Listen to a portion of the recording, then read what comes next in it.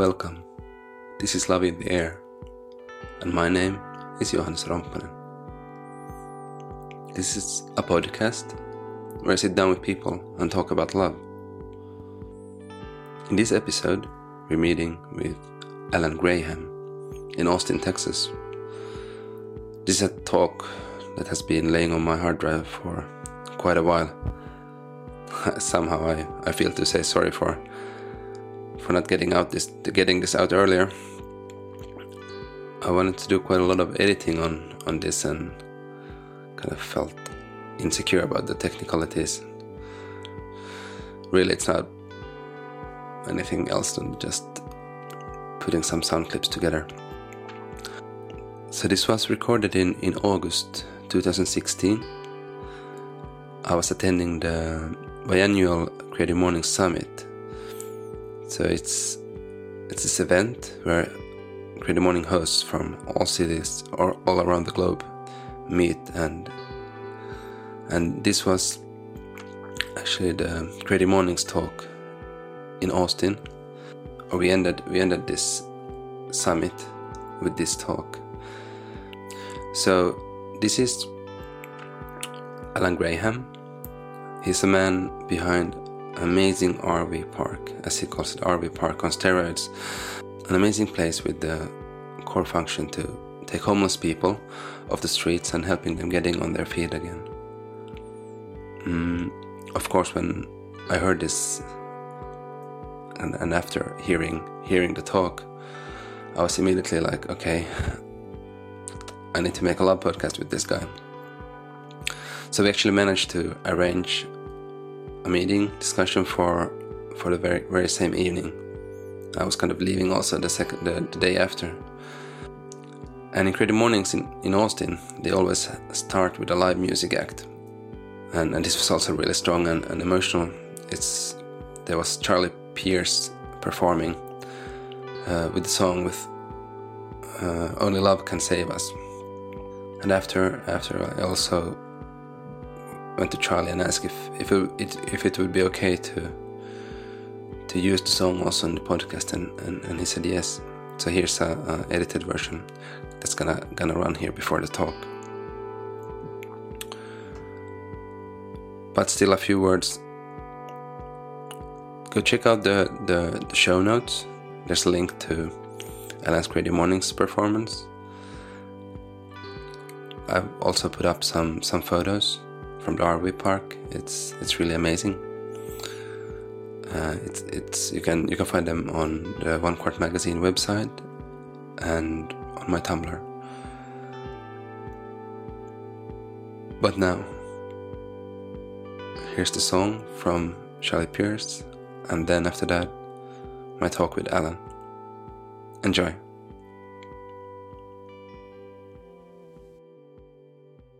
Is nothing left as sacred as anything divine? Our kids should be off limits when folks lose their minds. And as the world is crumbling, hold your babies tight.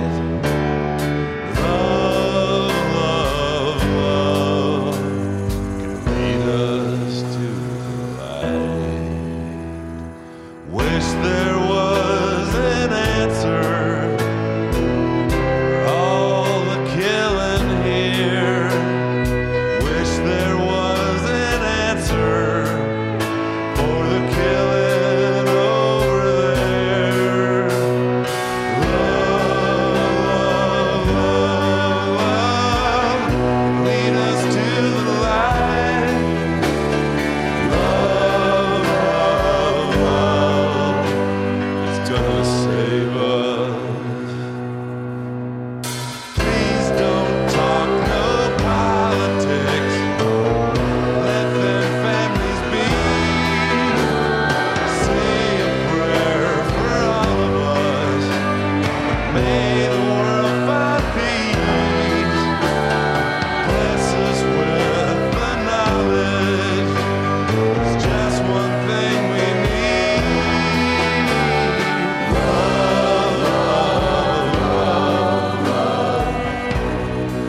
lead us to the light.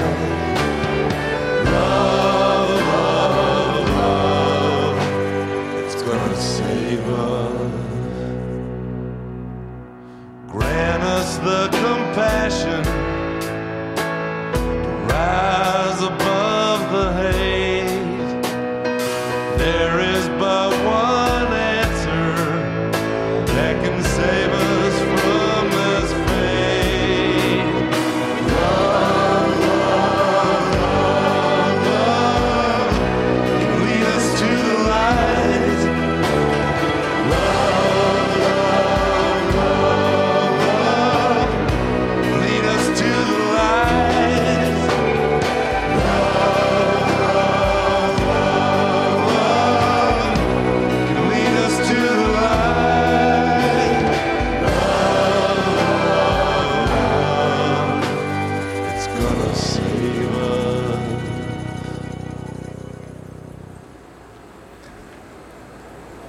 Can I ask you? Have you seen Alan? Which one? What's his surname? The founder? Graham? Graham, yeah. I did a couple hours ago, but Okay, not yeah. lately. We agreed on meeting at 3 o'clock for a podcast discussion. We tried to call him, but haven't reached him. Oh, so I was just wondering, should I just try to walk around and try to find him, or what would you suggest? Probably, if you have his number, try and give him a call. Yeah, I don't have it. Always other people have been calling. Okay. Can you give his number? Or? I don't have his number. Okay. At least I don't think I do. No problem. Um, I can ask for it. yeah, Yeah. your best bet might be to ask in the office right here, the brown trailer, if they could give Alan This a one? call. Yes, this one at the top of the hill, just past that small white car, Okay. where that golf cart is parked. Yeah. Just go in there and ask if Yeah, Alan, yeah. if they could call Alan Yes, for you. I'll do and, that. Thank you. Thank you.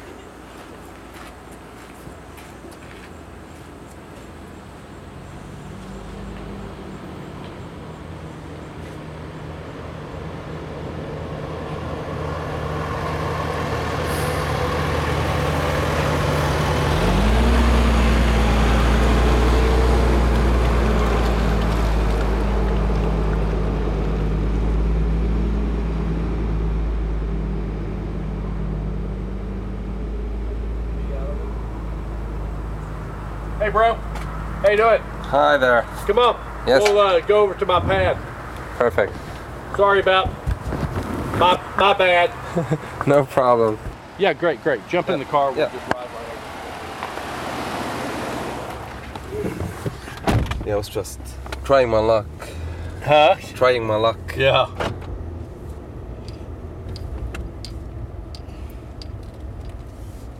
So do you live here as well? I have. I stay here about Yeah. 2 or 3 nights a week. Okay. I have a Yeah. home on the other side of town, but we got an event going on tonight, Yeah. and stayed here last night. Of course.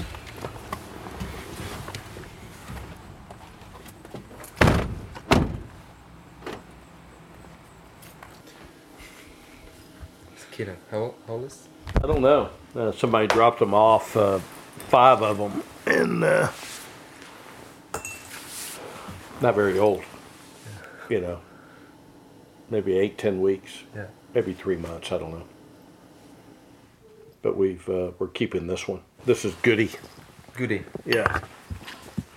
See, Goodness is our Yeah. serving goodness.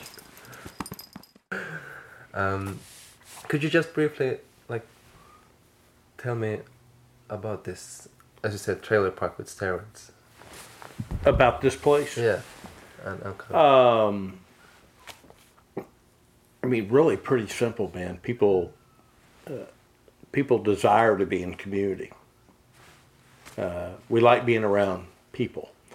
We like being engaged. We like being involved in like-minded things. It's one of the reasons that you probably fly across the world to come over here to be a part of creative mornings. Yes. There's something about that attracts you, and then you get around other people that for this couple of days, there's a like-minded attraction to that.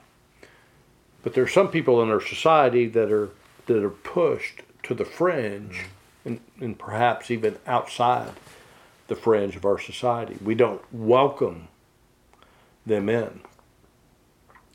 The way that I describe it the best from my spiritual background is there's a mosaic that is being created that I call the mosaic of the body of Christ. And you can apply this to any faith tradition that you want. But it's this beautiful image, this mosaic, and there are these tiles in the mosaic. You're one of the tiles. I'm one of the tiles. Everybody represents the tile of the mosaic of the body of Christ. We have become accustomed, particularly in America, in saying, no, you don't belong in that image. So we pull you out, smash it on the ground. Okay? Then we pull another one out because you pissed me off, and we smash it on the ground. And next thing you know, we're looking at this image that is Holes. Yeah, it's just got holes everywhere, and it's incomplete. It doesn't even look right. And but when the image is all there, that's when the perfection begins to happen. Like I have a theory. I believe in God. I believe that God created us. I believe that God created us in His image. And I don't believe that God has ever created anything imperfectly. Everything's perfect. You're perfect. I'm perfect. But our perfection only manifests when we come into this mosaic alone and by ourselves. The goodness of who we are can never rise up. It can never manifest until we begin to come together and to brainstorm. And I think that this community in this village is a reflection of that. It's that nourishment, the allowing people to come in and nourish the vision, the mustard seed of the vision that was placed out here. Go buy an RV, just like those right over there. Lift one person up off the streets.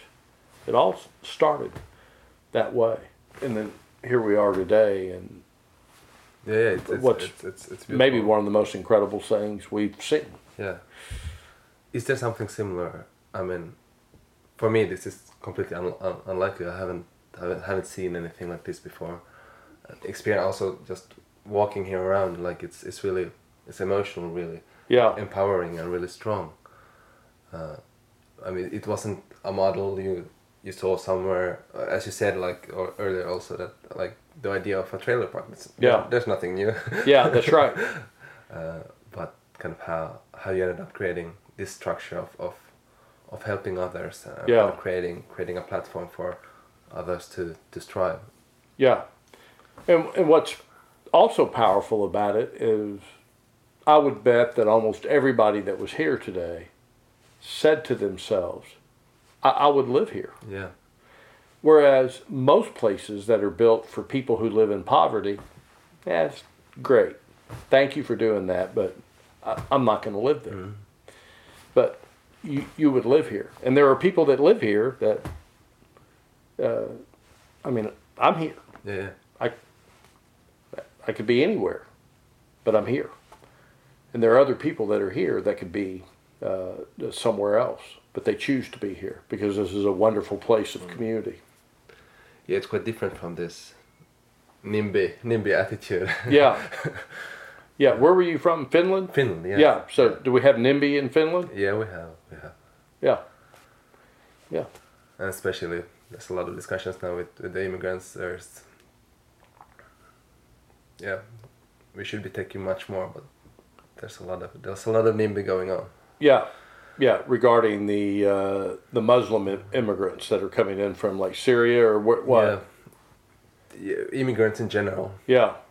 Like Yeah, so it's not just us that are having the conversation on immigrants here. No, yeah. no. Yeah, so I mean that's look, the kingdom of God has no borders. You know. Could you tell me something about your spiritual background, like upbringing? Is this something that's been in the family? Yeah, well, as I said this morning, my mom was mentally ill, and at some point in time, when I was about 4 or 5 years old, and after my dad had left us, she converted to Roman Catholicism. And I was told later on by one of my older brothers, because when you're 4 or 5, you don't have the same kind of memories that somebody would have when they're 7 or 8 years old. Not. And my oldest brother recalled that my mom had a vision in our backyard, and a saint had come to her and told her to go find refuge in the church. And that's what she did. And she drugged me and my brothers along that route. And I began to be raised as a Roman Catholic. But by the time I became a teenager, 13, 14, 15 years old, I didn't care. And then as a young adult, I've got my relationship with God. It's, I don't need church. Exactly. But then when Trish and I were going to get married, and we met in 1980 and then got married in 1984, she was Roman Catholic as well. And we were going to be married in the church, or not married at all. And then when our kids started coming around, Tricia started taking them back to Mass. And I remember one Sunday morning watching her walk out the door. And I felt like the train was leaving the station. And then I knew that if I wanted to be a part of that movement, I needed to get my car in line with them. And so I started intellectually studying the traditions of the church, and became enamored intellectually with Jesus. And I began to buy into things that you can't prove. The Trinity, the Father, Son, the Holy Spirit, the virgin birth, the incarnation. Some of the, that God would send his Son to live as man and then hang on a cross, And at some point, you can't comprehend these things unless you move into this place of belief, of faith. And that's where you have to go, because I can't prove this. I can just prove it through faith. And so, I studied Protestantism. I studied the early church fathers. I wanted to know about the destruction of the church and the Reformation and all of the stuff that has, the wars and all of the stuff that makes up who we are as Christian humans. I wanted to understand. And but then in 1996, 20 years ago, October, I went on a men's retreat where, had I known that men were going to hold hands with men and then hug it out, I'd have never gone to that deal. But it turned into exactly that. Men's holding hands, praying, sharing, being transparent with each other. It was very powerful, and all of a sudden, just bam! This intellectual stuff that I had going on up here just dropped right here. And that's when I began to just say yes. From head to heart. Yeah, from head to heart. That's exactly right. Yeah. And when you move into this place where you're just saying yes, it allows God to navigate you through life, as opposed to you navigating yourself, allowing God to navigate, and suddenly you find yourself in a whole different place. What could you say? What kind of things changed in your life after that? Like, Well, I was a moderately successful real estate developer Yeah. at the time. One of the companies that I founded that I sold as a result of this. My partner's a multi-millionaire today as a result of that, and I'm grateful for him. But that changed, economically Yeah, it's a my direction. Profound Yeah, change. yeah, profound.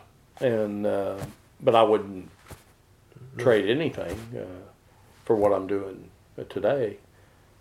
I tell people all the time, if there was a Fortune 500 of the happiest people on the planet, I'd be number one. So that's how I feel. Yeah, and that's kind of something that's always so. I mean, happiness.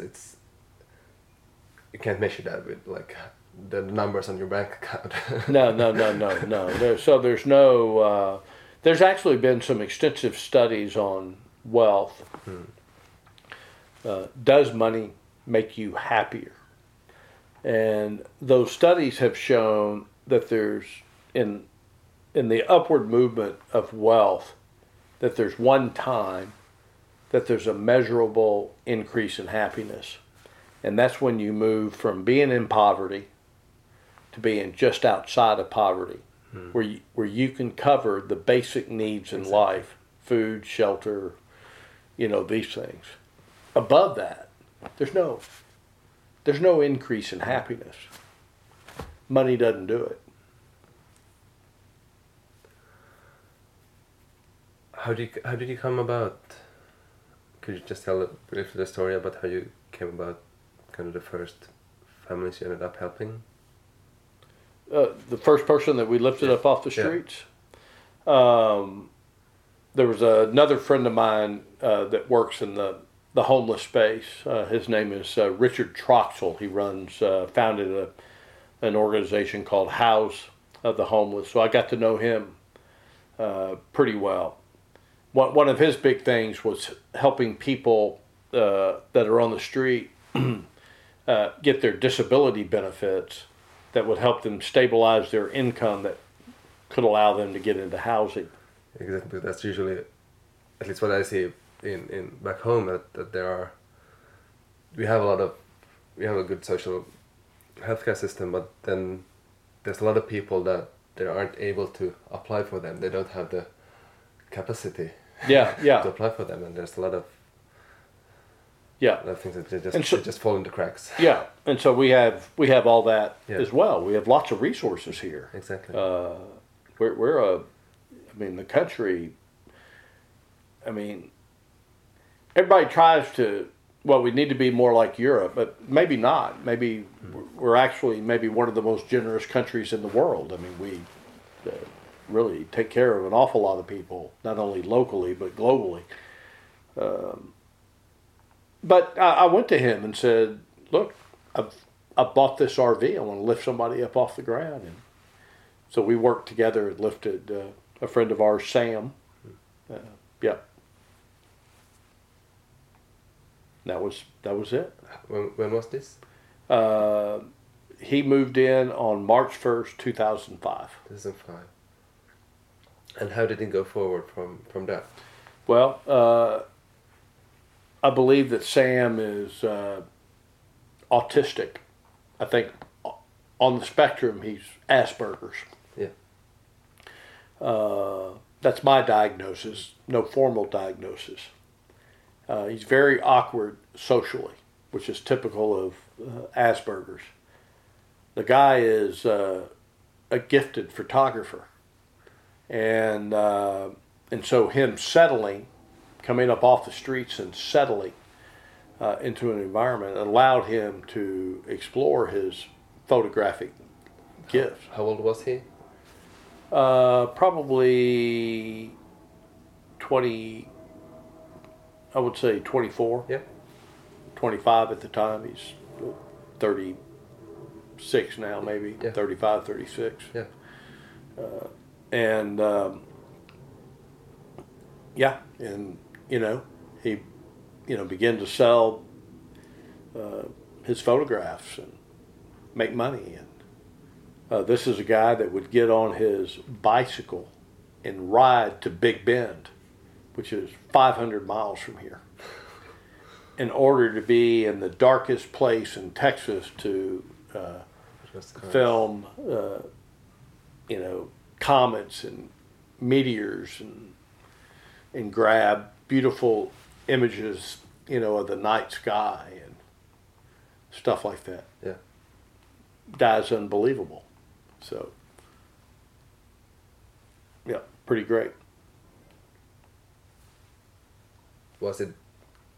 Yeah. What happened after that? I mean, was it when did the idea of this trailer park kind of? Well, as a real estate entrepreneur, as an entrepreneur in general, when you get an idea, Exactly. most entrepreneurs immediately go universal on the deal, and so that's how I am. Yeah. I take something little and I go, God, wow.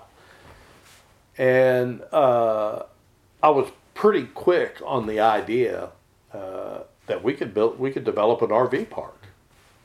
I'm a real estate developer. This RV thing's a great idea. Let's develop an RV park. But all along, we did the first RV, and then I did a second, a third, a fifth, a 50th. Yeah. But all along planning for where we are ultimately today. Had some roadblocks, along the way. That's part of the process. Part of the process. A lot of NIMBY, along the way.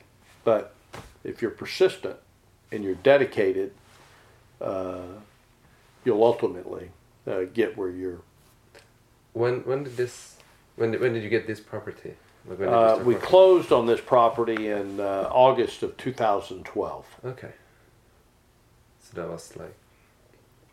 A little over 4 years ago. Yeah. Yeah. So it was like 7 years since Sam. Sam was 2005. Yeah. I was trying to work with the city of Austin Yeah. for 5 years, up until 2010. Decided to stop that Yeah. and go find our own tract of land, Exactly. and that's when things began to accelerate. Yeah. And that's also one thing I find really encouraging and kind of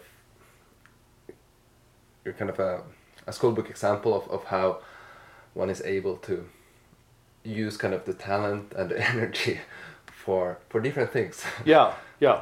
like and it's really beautiful. Like for me, kind of being here, seeing kind of what's happening here, it's kind of a manifestation of love. Yeah. and that you're able, like everybody of us has that choice, like how do we use our capacity, how Yeah. do we use what do we do with our lives, what do we do with our days. Yeah. and that's something I find really Yeah. beautiful, and that's also inspiring to see that, for example, the talk you had today, like how by doing things, like by doing things from your heart, it sets an example, and that plants a seed. Yeah. Well, people are attracted to vision and they're attracted to passion. Yeah. And if you have vision that people can buy into, which we have, and then you passionately are out there, and I mean, not only do I have a tremendous amount of passion, but the whole organization is passionate. Yeah. And I think they feed off of my passion, but they have their passion. If you don't have it, people aren't gonna. Sometimes people will just come up underneath you just because they want to come up underneath somebody that's got passion. You ever watch Shark Tank on Yes. TV? One of the things that will kill you on Shark Tank is if you still have a job while you're, Yeah. that they will rip your ass in two. Hey, look, man. Yeah. Yeah. Like, what are you trying here? Yeah, that's exactly right. Yeah. And so that's a bad sign to go onto Shark Tank. And that's how people see. They don't want to see you doing this part-time. They want to see you doing this all the time. Yeah. All in. All in. And when they do that, they want to come up underneath that deal, no matter what it is. You know, there's a jillion ideas in the world, but there are very few people. You know, there's a phrase out there that, you know, dream dreams and then pay the price to see them come true. You know, and there are a lot of dreamers in the world, but there are not very many finishers. And people want to be around finishers, not dreamers. Yeah, You know? the energy is quite different. I mean, from really like really putting things in place. Yeah. and taking that risk. I mean, because you really have to be able to handle the uncertainty. Yeah. And kind of to be able to get boiled. Yeah. Because it's gonna get hot and it's Yeah. gonna get difficult, and that's just the way it is. Yeah, that's just the way it is. Yeah. Yeah, and that's part of it. You know, it's never about the destination. It's always about the journey. Yeah. And I would rather slog through a difficult journey because that's where all the formation occurs. Life is just not and should not be easy. I agree. Yeah. And that's something also I've come to learn and find.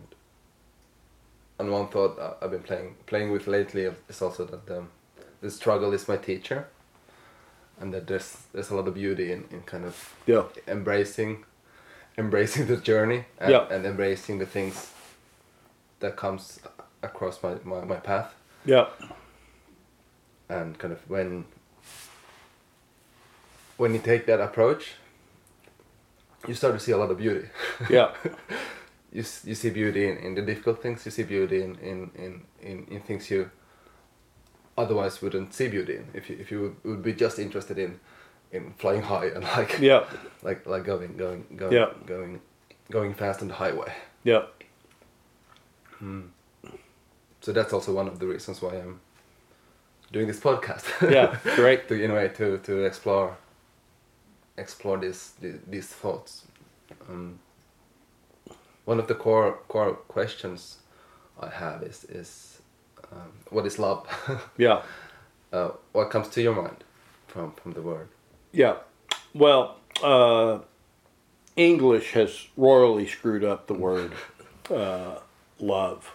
And so what I was looking up on the internet here were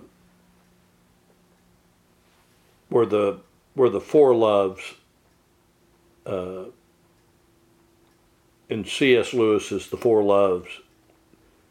And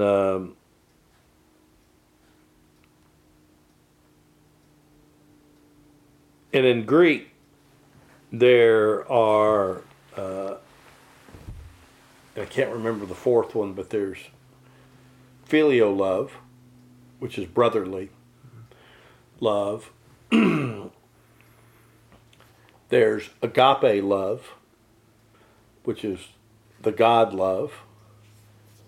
And then there's the eros love, which we fuck up into erotic love, but it really means intimate love. And then there's a fourth love, and I can't think of the term right now. And I can't remember either.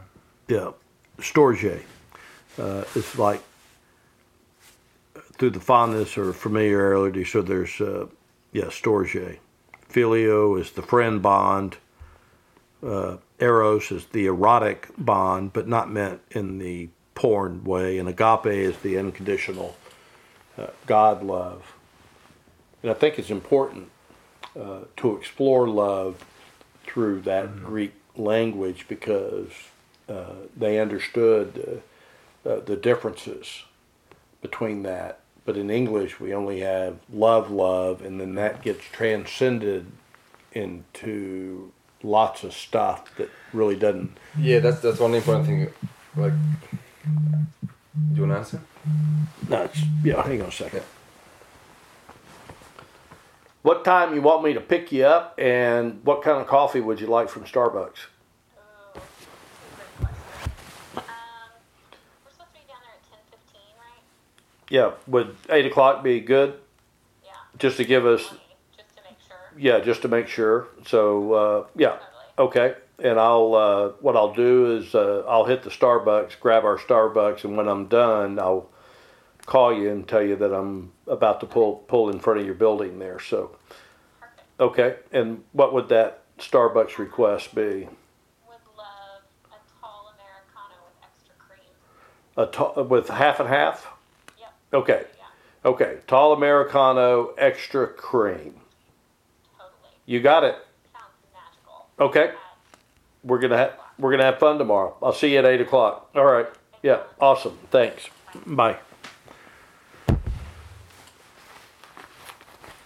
It really kind of to define terms, like to define what we're actually talking about. So that's, I noticed I'm more interested in the idea of love as a source of life, or love as something really. Well, I think my wife taught me beautifully, many, many, many years ago, that love is a verb. Yes. It's not an adjective. And she says, love is an action, not a feeling. Okay, but we take love to be this feeling, but in reality, it's an action. What are you doing? Okay, and so love can be, my wife washes my clothes and Exactly. does the dishes. Love is, I'm gonna come get you on the street corner, and and so I think in the context of the English language, love needs to be an action. In the context of the Greek, we can begin to explore those different levels of love. There are some people that I'm going to have filial love with. Okay, agape love is, I'm willing to throw myself in front of a freight train in order to save your life. Don't know that I would do that for you, but I would do that for my children. But I wouldn't have eros love with my children. I would have eros, intimate love with my wife. You see what I'm saying? Yeah, so the one word in English, I think, can only be translated in the context of our conversation into an action word. Yeah. What are you doing? Yeah. What are you willing to go do? And let me tell you, man, people listen with their eyes. Because I can tell you all kinds of stuff. But what I try to tell all my friends, that I ever meet, them, pay no attention to this. Pay all the attention to this. Because if I don't see the action, I don't believe. You can tell me all day long. Yeah, well, Yeah. walking the talk. Yeah.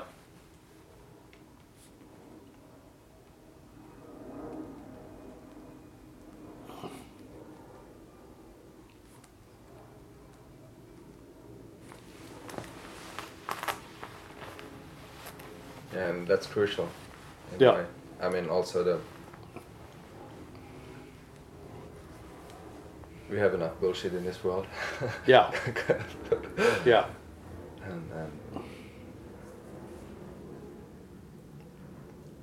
And that's something I think about a lot. Like it's not enough that you kind of, okay, now I have this idea, now I have this thought of how something is, but it's a daily practice. Yeah. and there's daily decisions, and there's something you really have to be mindful about, and to see and kind of really embrace. It's more than just, as you said, it's more than just like a feeling. Yeah, yeah, yeah. Well, in Genesis chapter 2, did I say that this morning? No. Yeah. Which is the foundation of all this that's out here. Just after God creates the Garden of Eden, he then takes the man, settles him in the Garden of Eden to cultivate and care for it.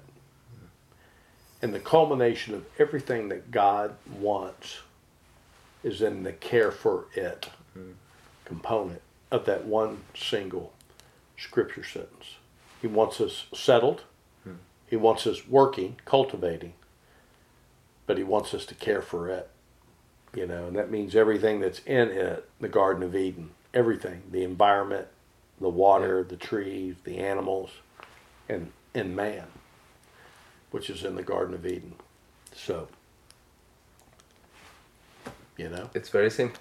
Yeah, yeah. All the environmental movement, man. I read a great book called "Whole Earth Discipline" by Stuart Brand, who's the godfather of the worldwide environmental movement here in the United States. Have to look into it. Yeah, that said we need to quit worrying about the earth and start worrying about people. If we take care of people, the earth will be taken care of as a result of the people being taken care of. So if we get clean, potable water to the world's population with a way to dispose of their sewerage, we can almost instantly clean up all the rivers and creeks and stuff that we're polluting the crap out of, but we're not taking care of people. You know, we want to go take care of the river, but if we don't take care of the people that live next to the river, what are we going to do? Yeah, shift of focus. I mean, even though you're looking at the same thing, Yeah, well, you shift the angle. yeah, yeah, that's right. Yeah, that's right. Makes a huge difference. Yeah, I But- think it does. But if you're walking with what do you call that? You have like Blinders. blinders. It's difficult to see it. So sometimes I'm wondering like what is the tool to open up, or like how or are just some people. Well, they get locked in until they see a different way. Yeah. Like lots of blinders on about the work that we were doing here. Now the blinders are coming off. Yeah. Well, okay. Yeah. So that's setting example. Yeah. Well, because that's what I'm also thinking. Like, okay, what? Let me Yeah. get my cat.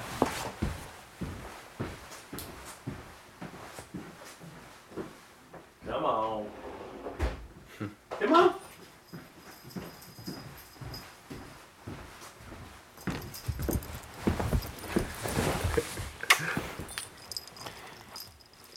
Yeah. Sometimes I think about like as an individual, what is my input and what can I do in the big picture. But at the same time, it's so very important to remember that the small is big. Yeah, that's right. And even it's about planting seeds Yeah. and kind of not forgetting that.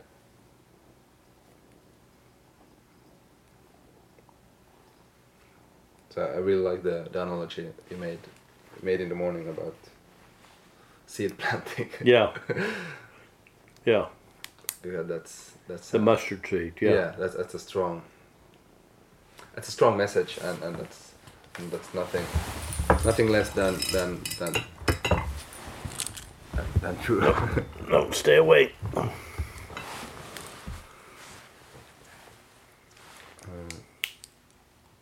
How did it come? Do you remember how it came to you? Kind of the mustard seed? mustard seed, yeah. Well, when you do something like I do, and you're at the helm of it, people begin to ascribe things to you Yeah. that aren't necessarily warranted, like visionary. Okay? And our Alan's a saint, which I'm not. Yeah. Or Alan is the Mother Teresa of Austin, which I'm not. Yeah. Yeah, that's annoying in a way. And Alan is a creative genius, which I'm not. And so, and I don't like being introduced as that. It's not that, I'm mad about being introduced as that. Yeah, no. Is that I think it's important for people to understand. No, move. Yeah. I think it's important for people to understand the full scope of this and how many people have poured into this. And so when I stand up, I'm willing to stand up as the representative of all the people that have really poured into this. And so the mustard seed is a biblical parable. The tiniest seeds can grow into the largest of trees that will house all the birds of the air and, blah, blah, blah. And that's really how I see what we've done here. Yeah. Is this mustard seed of an idea. And I understand my role in all this. Of course. And I also want to give all glory and honor to God, and because that's where it all came from. I'm not doing anything any more than what He wants us to do. Could you tell me about that? Kind of all those years where you have this strong feeling of this is what I have to do, this is what I'm sent here to do, but you just get wall after wall after wall after wall, and it just seems difficult. Like what? Could you tell me about that? Like what makes you go forward? Many years ago, probably.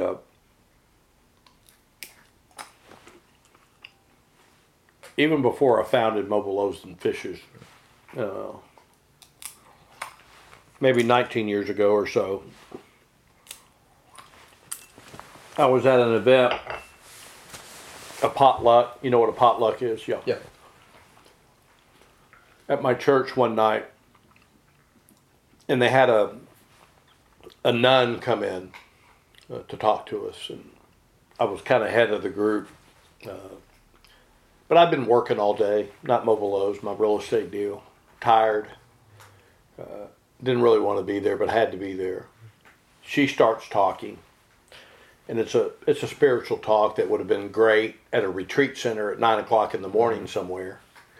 But, my brain is fried. I'm ready to be home. And this is going on. And then finally she's done with her talk, and a friend of mine raises his hand to ask her a question. And I thought it was one of the most profound questions that one could ask. And he asked this sister, how do you know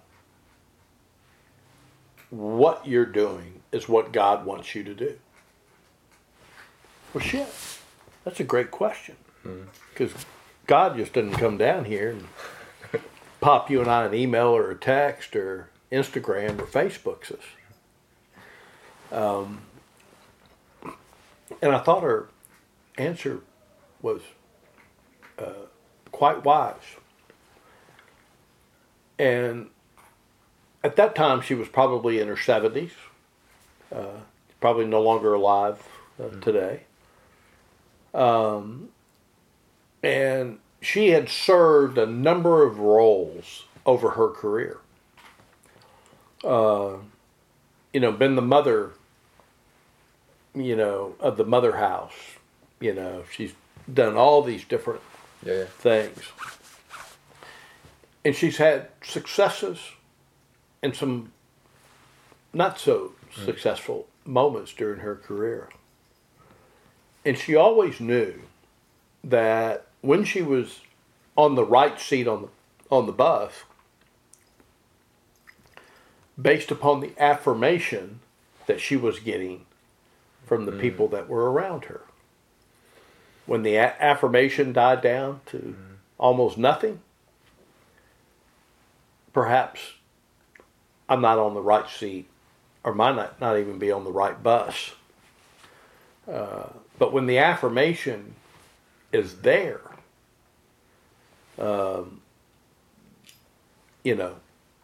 that's where it's coming from. So as I'm journeying along, hitting the wall in certain areas, I'm being affirmed in a number of other areas. Yeah. Where the men and women that we're lifting up off the streets are, thank you, God bless, man.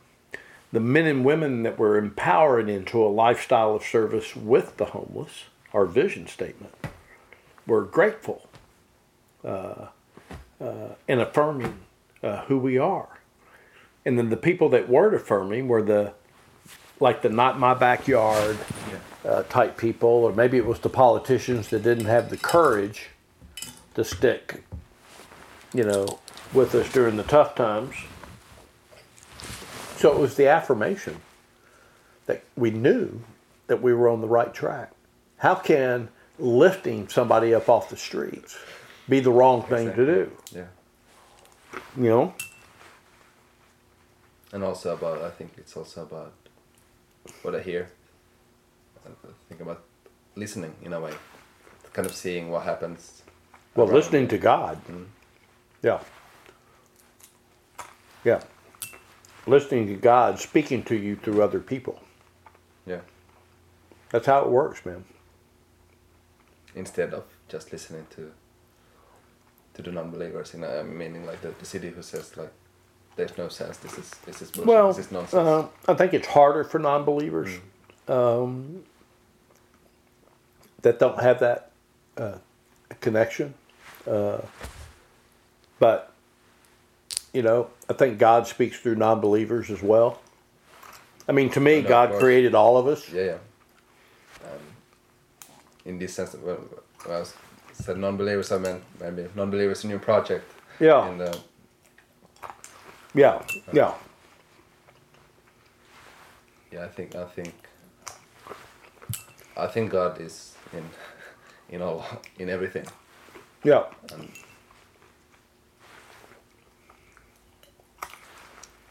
Yeah.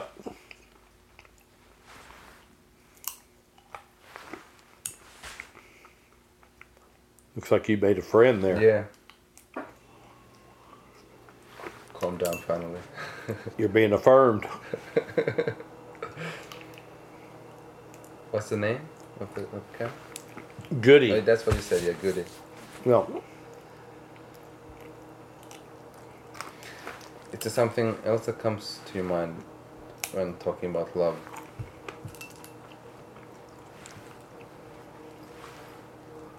What else comes to mind? Yeah, is there something? I think it's just really quite simple, man. It's just caring for other people. Yeah. It's tolerating other people. It's tolerating the nuances of who we are. Willing to accept the warts. I think it all boils down to that action piece.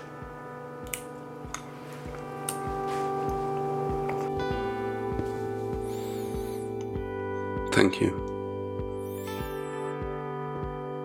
I thank you for being on this ride with me. I want to thank Charlie Pierce, who gave his permission to use the song in the podcast. And I want to thank Jyri Pirinen, who's helping me with the sound work, and the sound you hear now in the background is made by Jyri. And I want to thank One Court Magazine.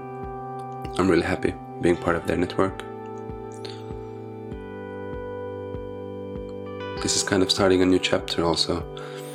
I was in February in New York and did some episodes there, and they're finally gonna air.